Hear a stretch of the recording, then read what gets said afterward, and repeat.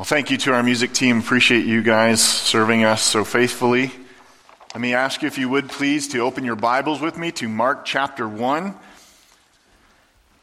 As we return back to the Gospel according to Mark, we pick it back up in chapter 1. I hope that our short series on knowing the triune God was helpful for you.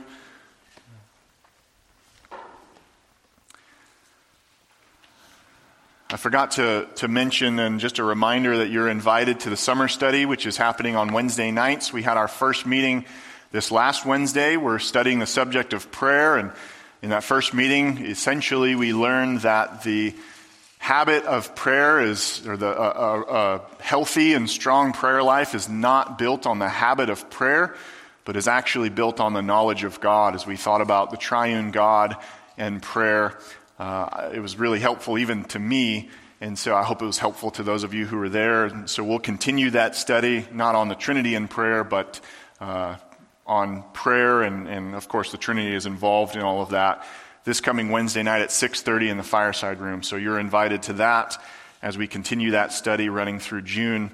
But this morning we come back to the Gospel according to Mark, and we will be looking at Mark chapter 1, verses 40 to 45. When we were last in the Gospel of Mark and looking at the life and the ministry of Jesus Christ, we saw his popularity skyrocket because of, number one, Mark says his authoritative teaching, but then number two, and perhaps even more popular in those days, was the amazing authority that Jesus could exercise in healing the sick and in casting out demons.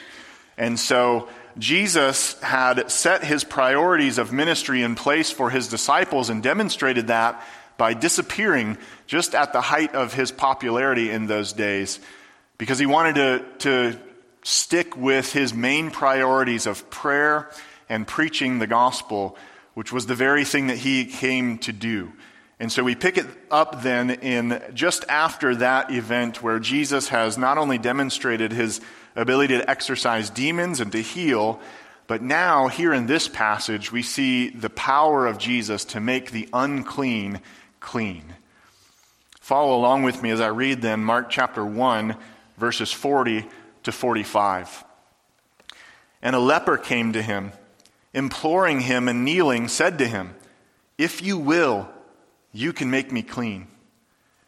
Moved with pity, he stretched out his hand and touched him and said to him, "I will, be clean." And immediately the leprosy left him, and he was made clean. And Jesus sternly charged him and sent him away at once and said to him, "See that you say nothing to anyone, but go, show yourself to the priest and offer for your cleansing what Moses commanded for a proof to them." But he went out and began to talk freely about it and to spread the news, so that Jesus could no longer openly enter a town, but was out in desolate places, and people were coming to him from every quarter. Let's pray together. O Lord, as we approach now the holy ground of your word, we pray that you would help us.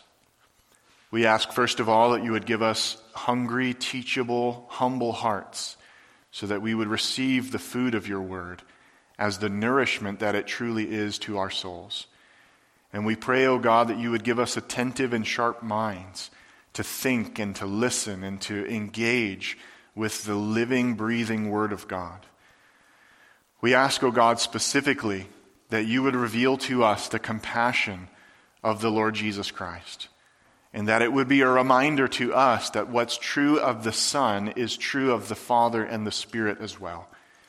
That it's not as if Jesus is the compassionate one and you, Father, are the angry one. But you, O God, Father, Son, and Holy Spirit, bear this very same compassionate heart. We praise you for the revelation that Jesus Christ is to us. Without him, we would not be able to know you. But in him, we know you. And we pray, O God, that you would continue to increase our knowledge of who you are, and that it would deeply affect the way that we think, the way that we live, the way that we speak. We believe what you say, Lord, that man shall not live by bread alone, but by every word that proceeds from the mouth of God. And so we say, speak, O Lord, for your servants are listening. This we pray in Jesus' name. Amen. A recent study published by Harvard just last year in 2021 cites what they call an epidemic of loneliness in America. An epidemic, of course, that has only increased thanks to COVID-19. The study suggests that 36% of all Americans feel serious loneliness. Not just loneliness, but loneliness to the nth degree. Within that total of 36% Americans, there are two categories that make up the predominant categories: young adults between the ages of 18 to 25, and mothers with young children. Mothers with young children, the study suggests that 51% of them experience regular, serious loneliness, as do 61% of young adults between the ages of 18 to 25. Half of the young adults surveyed said that in the few weeks leading up to the survey, no one had taken more than just a few minutes to demonstrate genuine care to them and ask them genuinely how they were doing.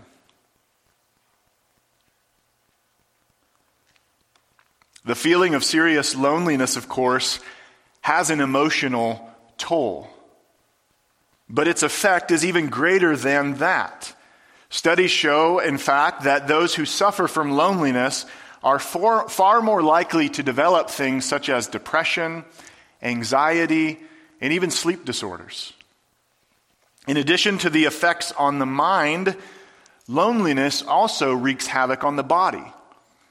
The fact of loneliness increases the risk of strokes, heart attacks, obesity, and chronic or acute pain.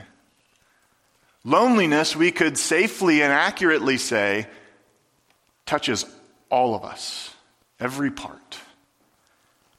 Yet what could be worse than serious loneliness?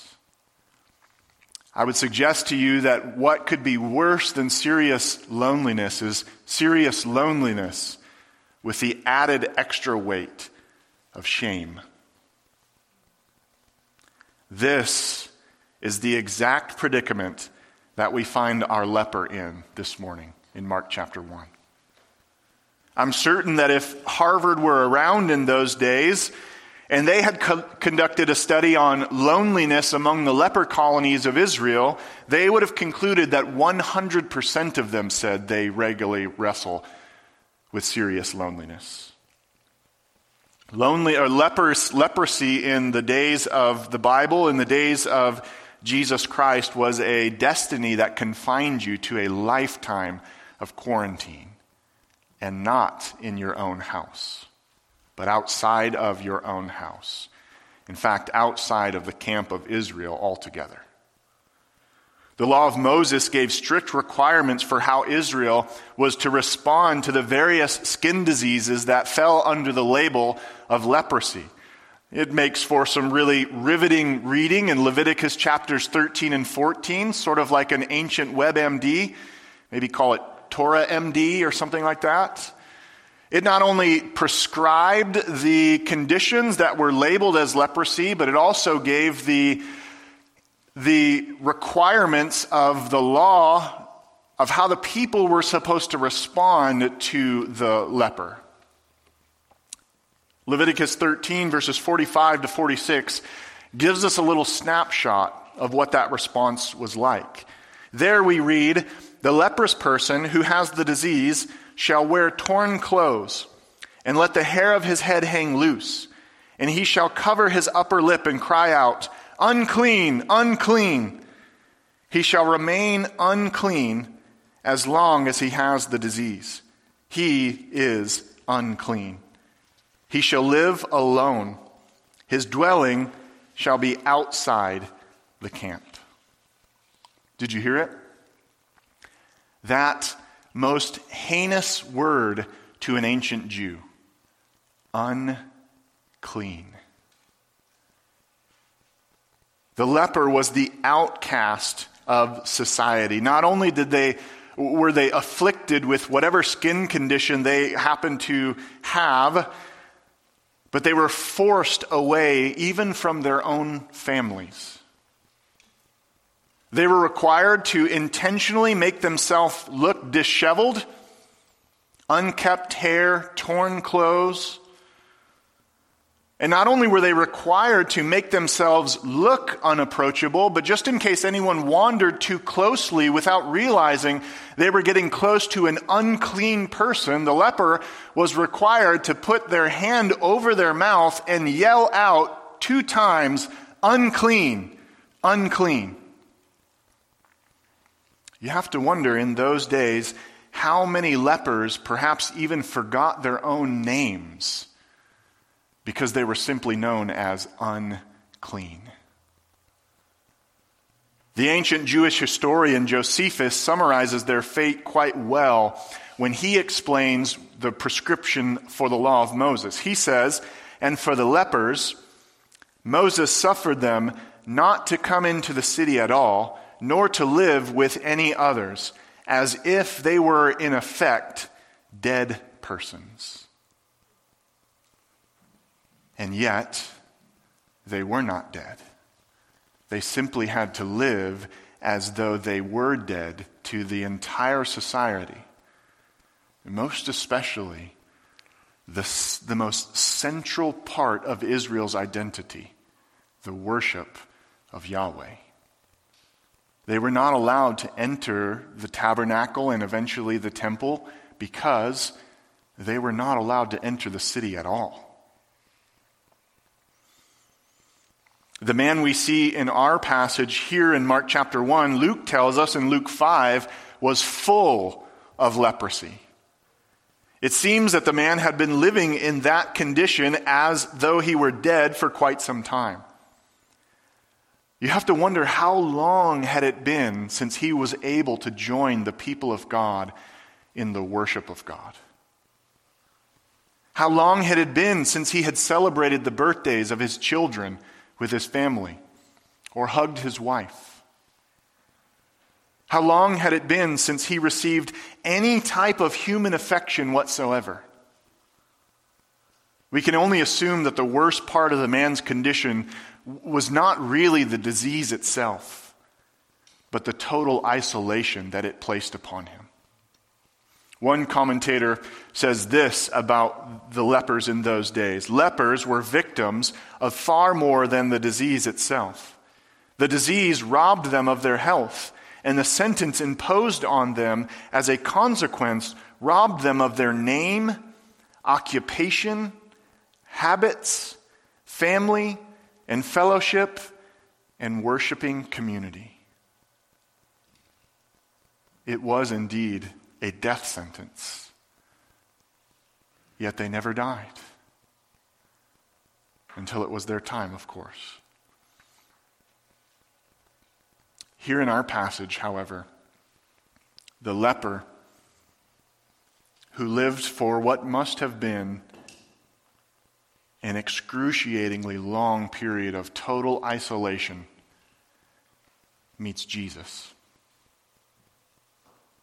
The most gloriously compassionate person to ever walk the earth, because he is simultaneously the Lord, a God merciful and gracious, slow to anger, and abounding in steadfast love and faithfulness, keeping steadfast love for thousands, forgiving iniquity and transgression and sin, says Deuteronomy 34:6. This leper had heard of Jesus, no doubt. We've already seen in the gospel according to Mark that the fame of Jesus had spread everywhere, all throughout Israel. And so the leper heard about Jesus. And now the leper comes to Jesus. Here we see Jesus breaking down and breaking through the cultural norms and not only healing the leper, but touching him and making him clean. I can't help but wonder then, If there's anyone here this morning who feels unclean, who needs to be touched by the compassionate pity of the Lord Jesus Christ. He won't touch you physically in the same way that he touched the leper. But if he touches you, you will know it. You will be forever changed. When we think of the words clean and unclean, we often think of someone who perhaps needs a shower or someone who has just gotten out of the shower. But that's not how Israel thought of those words. To be unclean meant you were unholy and cut off from the worshiping community altogether. To be clean meant you were fit to approach the holy God. Unclean was not just his status as being unbathed. Unclean was the entire life that he lived, a life that demonstrates and gives us a clear picture of the life that the sinner lives. And yet Jesus touches him and makes him clean. This morning we see Jesus making the unclean clean. And I will tell you this, he continues this ministry today. As we approach this passage then, I want to look at it in 3 different parts. I tried to alliterate them, but I failed, so you probably don't care anyways. First of all, in verse 40, as we meet the leper, I want us to see a desperate situation. A desperate situation in verse 40. Notice specifically what Mark highlights for us. First of all, there's a man who is leprous. He has leprosy. We've explained the condition that brought upon him already. It seems perhaps that this could have been what we now know is the disease called Hansen's disease. A disease that renders the nerve endings numb and dead, which might sound nice to not ever feel any pain until you don't realize that you've just stepped on a nail perhaps and you walk 10 miles with that nail gouging your foot. Or you're eating your meal and it's extra chewy and eventually you realize that what you were eating was not your food but your own flesh. It was a terrible and still is a terrible condition. And so the leper is in a desperate situation. You can tell the man is hopeless because he breaks with all the normal cultural requirements and all the requirements of the law of Moses. What does he do? He comes to Jesus. Now we read that and we think, well, of course he came to Jesus. He has to come to Jesus. But the Jews in that day, upon seeing this man come to Jesus, and the readers in that day would have gasped at that. That is a no-no. Lepers don't come to anyone. And yet this man comes to Jesus. And not only does he come to Jesus, but he implores him. He begs him. He does the only thing that he can do, the only thing that you can do when you're desperate. He implores him. And then, in a sign of extreme humility and total honor before Jesus, he kneels down. And so you can see the picture, can't you? Jesus likely is surrounded by crowds. After all, this is what Mark has told us has happened in the ministry of Jesus Christ. He's become so popular that he can hardly go anywhere without running into people requesting something from him, a healing or an exorcism perhaps. And yet, as these crowds are gathered, there's one man who forces his way through the crowd, and likely they didn't realize who the man was, because if they would have dispersed quickly. A leper was required to be 50 paces from anyone else at all times. And then, of course, if someone came within that distance, they put their hand over their mouths and they yelled out, "Unclean, unclean," as if to say, "Get away from me, I'm bad." But what do you do when you're desperate for the touch of Jesus? You don't let anything stop you.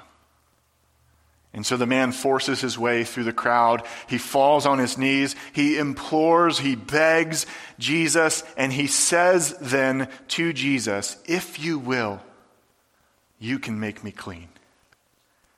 Now, what do you notice about what the man says to Jesus? Is there a question in there anywhere? No. It's a factual statement, isn't it? It's an expression of the man's faith. The man is essentially saying, I know who you are. I've seen what you've been doing around here. I know what you can do. And yet, where does the man falter? Not in what Jesus can do, but in whether or not Jesus wants to do it. If you will, or if you desire to, you can make me clean. The man throws himself at the feet of Jesus. He's on his knees. He's imploring him. He's begging him. He's already broken every rule in Israel's rule book. And there he identifies himself as one who knows what Jesus can do. Yet in his heart, he's not quite sure if Jesus really wants to do it.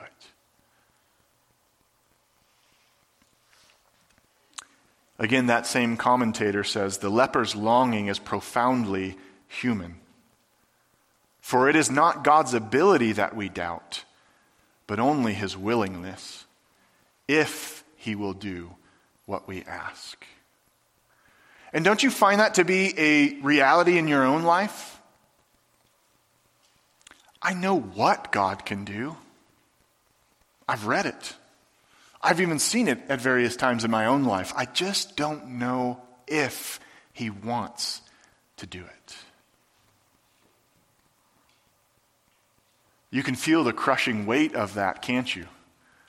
The leper's situation is desperate. And the situation that he has been living in for so many years leads him to doubt even the goodness of God. Have you ever been in a situation that leads you to doubt the goodness of God? Perhaps you're in a situation now where you're just not quite sure if God really wants to help you out. You know he can, you know what he's done in the scriptures, you know what he's done in other people's lives, and perhaps even you know what he's done in your own life and in your own experience. You just don't know if he wants to. And behind the veil of that question, we'll call it, behind the veil of that question lies the even greater and deeper problem. You're not sure if God is as good as he says he really is. And isn't this the human condition? Now, of course, we're Christians, right? We've got all the badges. We can pass all the quizzes. We did pretty well on the Trinity survey. We know the answer to whether or not God is good. The answer is yes. Yet, in the deep recesses of your own heart, when no one else is around, I wonder if you question at times, is God really as good as he says he is? That's exactly the desperate situation that the leper found himself to be in. I know what you can do. I just don't know if you want to do it. And so from the desperate situation, then, we turn to a compassionate Savior. Verses 41 to 44 shows the response of Jesus Christ. And you'll notice, of course, that it takes up far more verses than the situation that the leper finds himself to be in. Verse 42 tells us, and immediately, there's Mark's favorite word, without any hesitation whatsoever. Jesus did not stop and think about it. Jesus did not respond with a repulsive reaction. He didn't say, ew, a leper. Immediately, the leper, moved with pity. I was reading verse 42, my bad. It's still immediately. Moved with pity, he stretched out his hand and touched him, and said to him, I will be clean. Again, Jesus did not respond the way that you would expect one to respond when they realized that a leper was standing before them. And Mark tells us not first what Jesus did, but what does he tell us first? He tells us first what Jesus felt. He highlights for us the compassionate heart of the Lord Jesus Christ. Did you know Jesus has a heart? And did you know that heart is a compassionate and tender heart? It's a heart that is moved with pity by those who are unclean and who recognize it. What does it mean to be moved with pity? Well, we could, of course, do a technical word study, but there's no need for that, is there? You know what it is to be moved with pity, because you yourself have been moved with pity at various times throughout your life. And you yourself, at least once, have experienced when someone else has been moved with pity towards you and given you an undeserved blessing. And now Mark records for us the Savior's heart. He's moved with pity. There is a textual variant here, an issue within the text. I looked through all the English texts that we use, I think, and so I don't think that any of our translations do this. They say, rather than saying moved with pity, there is a textual variant that says that Jesus became indignant or Jesus became angry. And so I think the NIV, the old NIV, takes it that way, but there's not very many English texts that do take it that way. And if that is the right textual variant, if that is the right Greek word, then what it means is not that the heart of Jesus was moved with anger toward the man, but that just as Jesus was angered by the death of his friend Lazarus, Jesus was angry with the effects of sin and the affliction of sin upon his creation. How do we know that? Well, would an angry Savior touch a leper? No.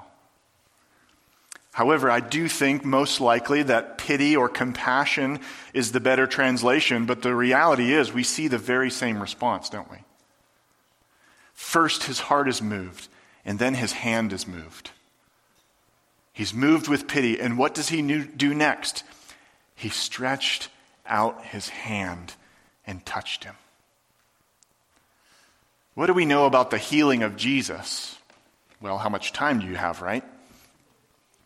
We know that Jesus does not have to touch anyone in order to communicate his divine power to save or to heal or to relieve some type of affliction, does he? All he has to do is speak. His word is powerful and authoritative enough on its own. He did not have to touch the man. But what does he do? Touches him. And not only would the crowd and would the readers have gasped at the very fact that the leper approached him, but then when Jesus, this social rebel, touches a leper, they would have fainted. Jesus, don't you know he's unclean? Now you too are unclean. You have to get outside the city for X number of days. And then you have to come back in the city and present yourself before the priest and perform all the various rituals and all the various sacrifices. But what does Jesus say to the man? He tells him, in answer to his question of whether or not Jesus cares, he says, I do care. I will make you clean. Be clean. Any other human who had touched the man would have, by that touch, been also considered unclean. But what we see here is that the compassion of the Savior overpowers the uncleanness of humanity. And that's the point. That's the point. Jesus is no regular human. He's the God-man.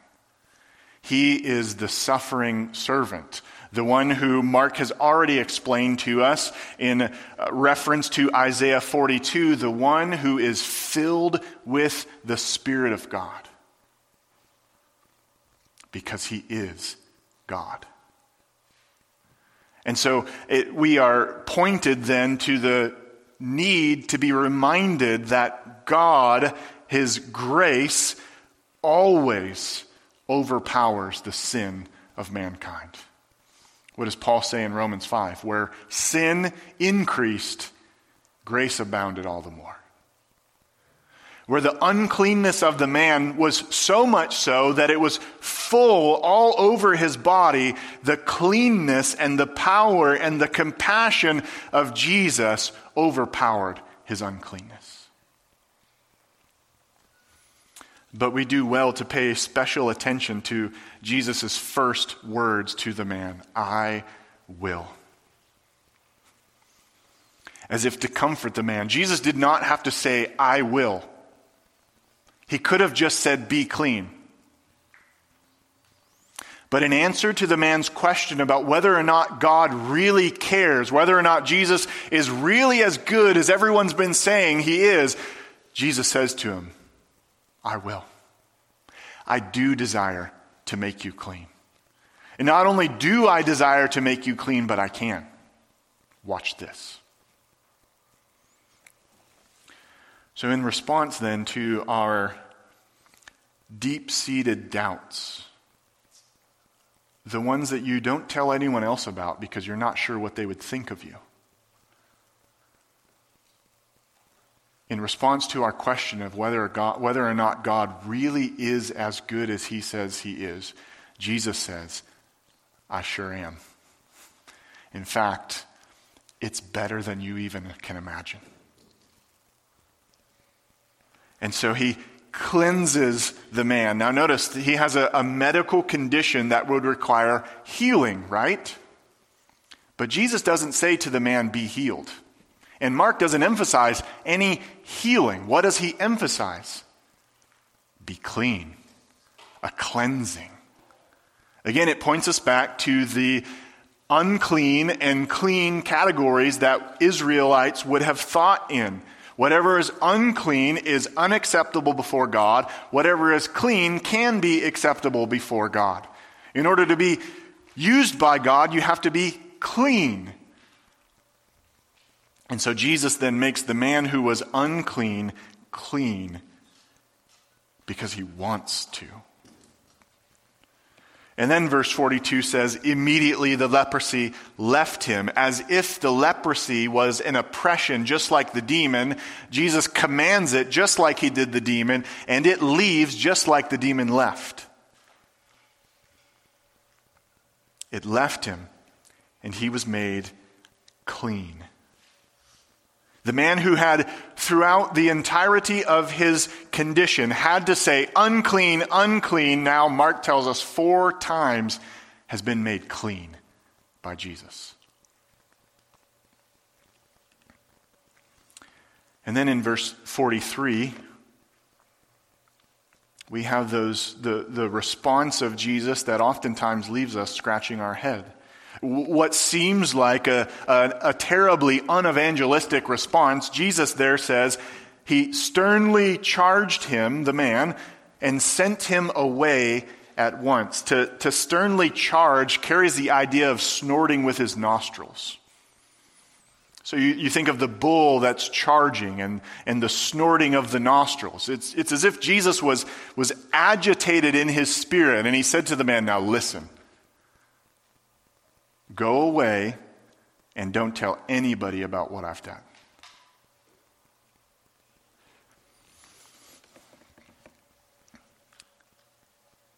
Verse 44 says exactly what Jesus said to him. See that you say nothing to anyone, but go, show yourself to the priest, and offer for your cleansing what Moses had commanded for a proof to them. Not only was the man to not tell anyone about what had happened, but he was to fulfill the law, to do what the law told him to do, showing us yet again that Jesus did not come to abolish the law, but to fulfill the law. But Jesus demonstrates that he is greater than the law, because he himself is the lawgiver. And so Jesus tells the man, now listen, you know what you're supposed to do. Go show yourself to the priest. Offer what Moses tells you to offer, and you can read about that in Leviticus chapter 14. Offer what Moses tells you to offer and present yourself so that they can make the determination that you are now clean. I could tell you about all the various things, all the law requirements from Leviticus 14 that the man was supposed to offer, and it would make for a very riveting historical study. Or maybe a very boring one. But that doesn't matter here in this case, because Mark doesn't tell us. Why does Mark not tell us? Because the man didn't do it. Verse 45 then, this brings us to not only a desperate situation and a compassionate Savior, but verse 45 highlights for us a surprising reversal. A surprising reversal. Verse 45 says, but. And immediately you can hear the music. Bum, bum, bum. But he went out and began to talk freely about it and to spread the news so that Jesus could no longer openly enter a town, but was out in desolate places, and people were coming to him from every quarter. Mark highlights for us the amazing reality that the unclean man had been now made clean, and yet Mark also highlights for us that in his excitement, in his overwhelming joy, the man chose to disobey the word of Jesus. We might have some pity on him. This is where I've always kind of wrestled, like, come on, Mark, give the guy a break. I mean, if I had been leprous for X number of years and Jesus healed me, and even if he told me not to say anything, how could I not say anything? I'm free. I can be with my family again. I can go home. I can enjoy life no longer as an outcast, but as one who has been brought back into the fellowship of Israel itself. How am I supposed to not tell anyone about that? Because that's what Jesus told you to do. That's how. What does Mark emphasize for us about the ministry of Jesus Christ? Not that the most significant thing was the exertion of his miraculous power, but that the most significant thing was the preaching of his word and the obedience to respond to that word in the exact way Jesus tells you to. That's a parable for modern times, isn't it? We all face this very same temptation. Well, I was just so excited I couldn't help but share the news. Well, yeah, but it was kind of gossiping. Well, the Lord understands. Does he? Has he not told you how to speak and not to speak?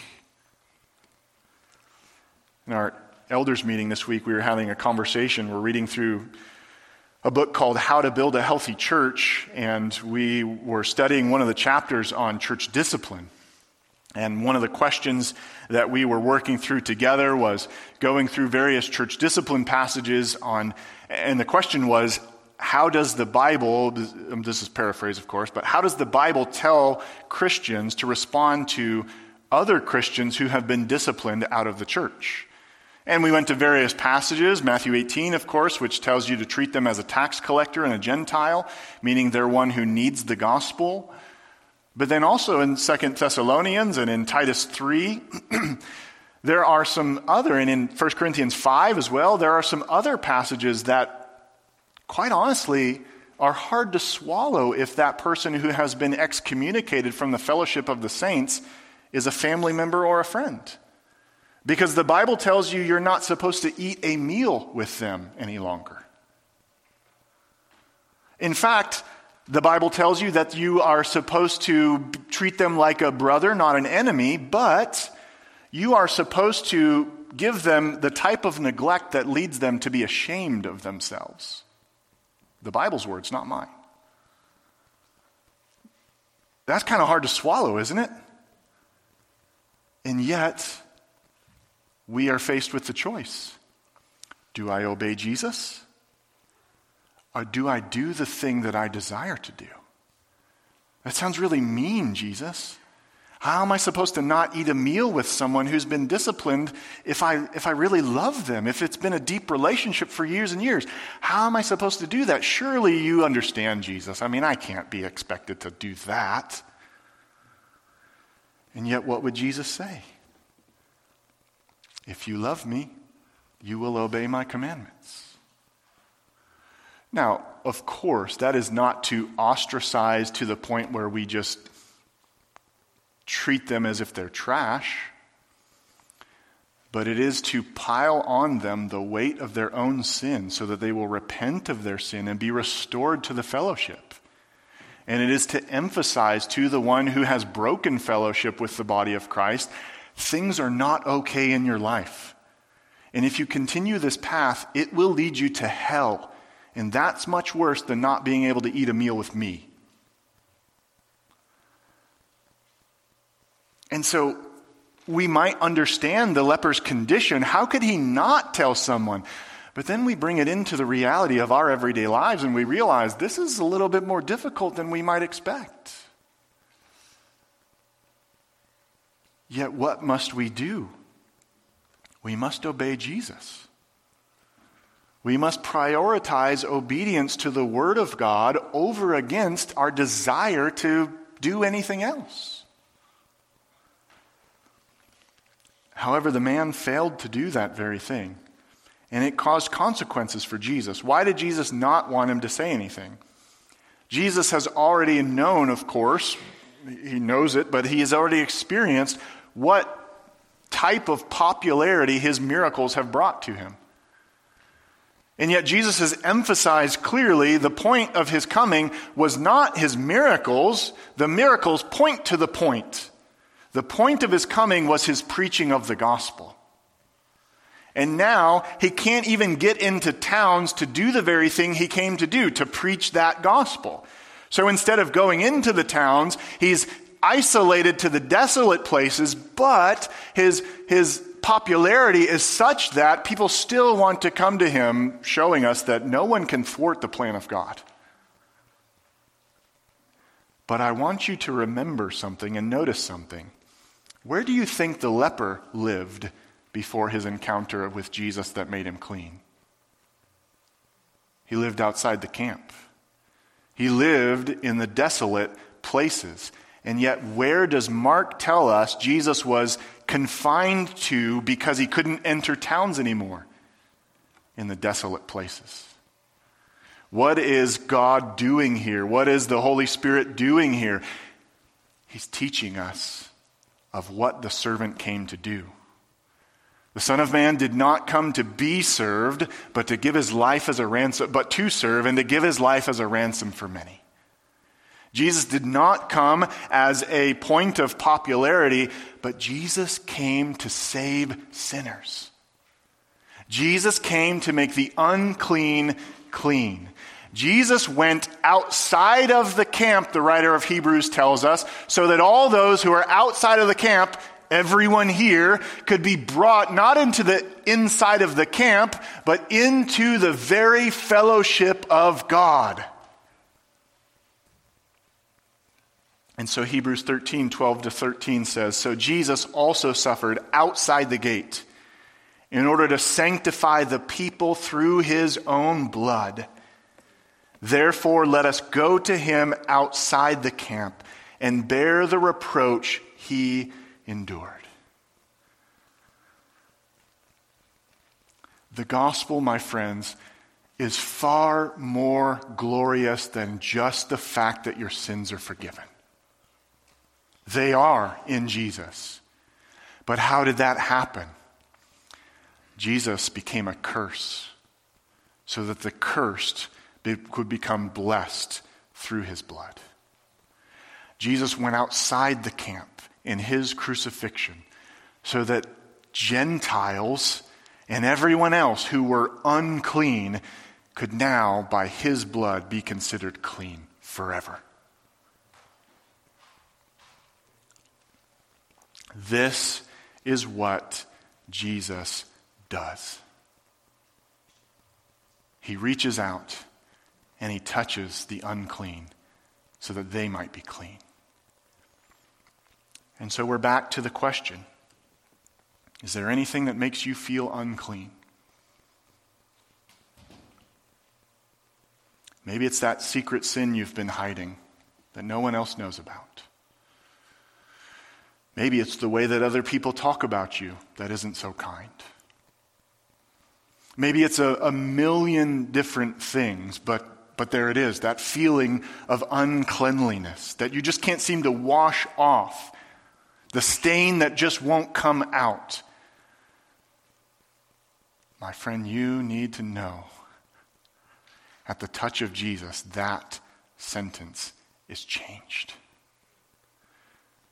If you would put your faith in this Savior, this compassionate Savior, you would become clean forever. And if you have put your faith in this compassionate Savior, then you can no longer put a sentence of unclean on yourself. And neither can anyone else. The devil himself cannot pronounce that against you. Because Jesus' word is final. You are clean.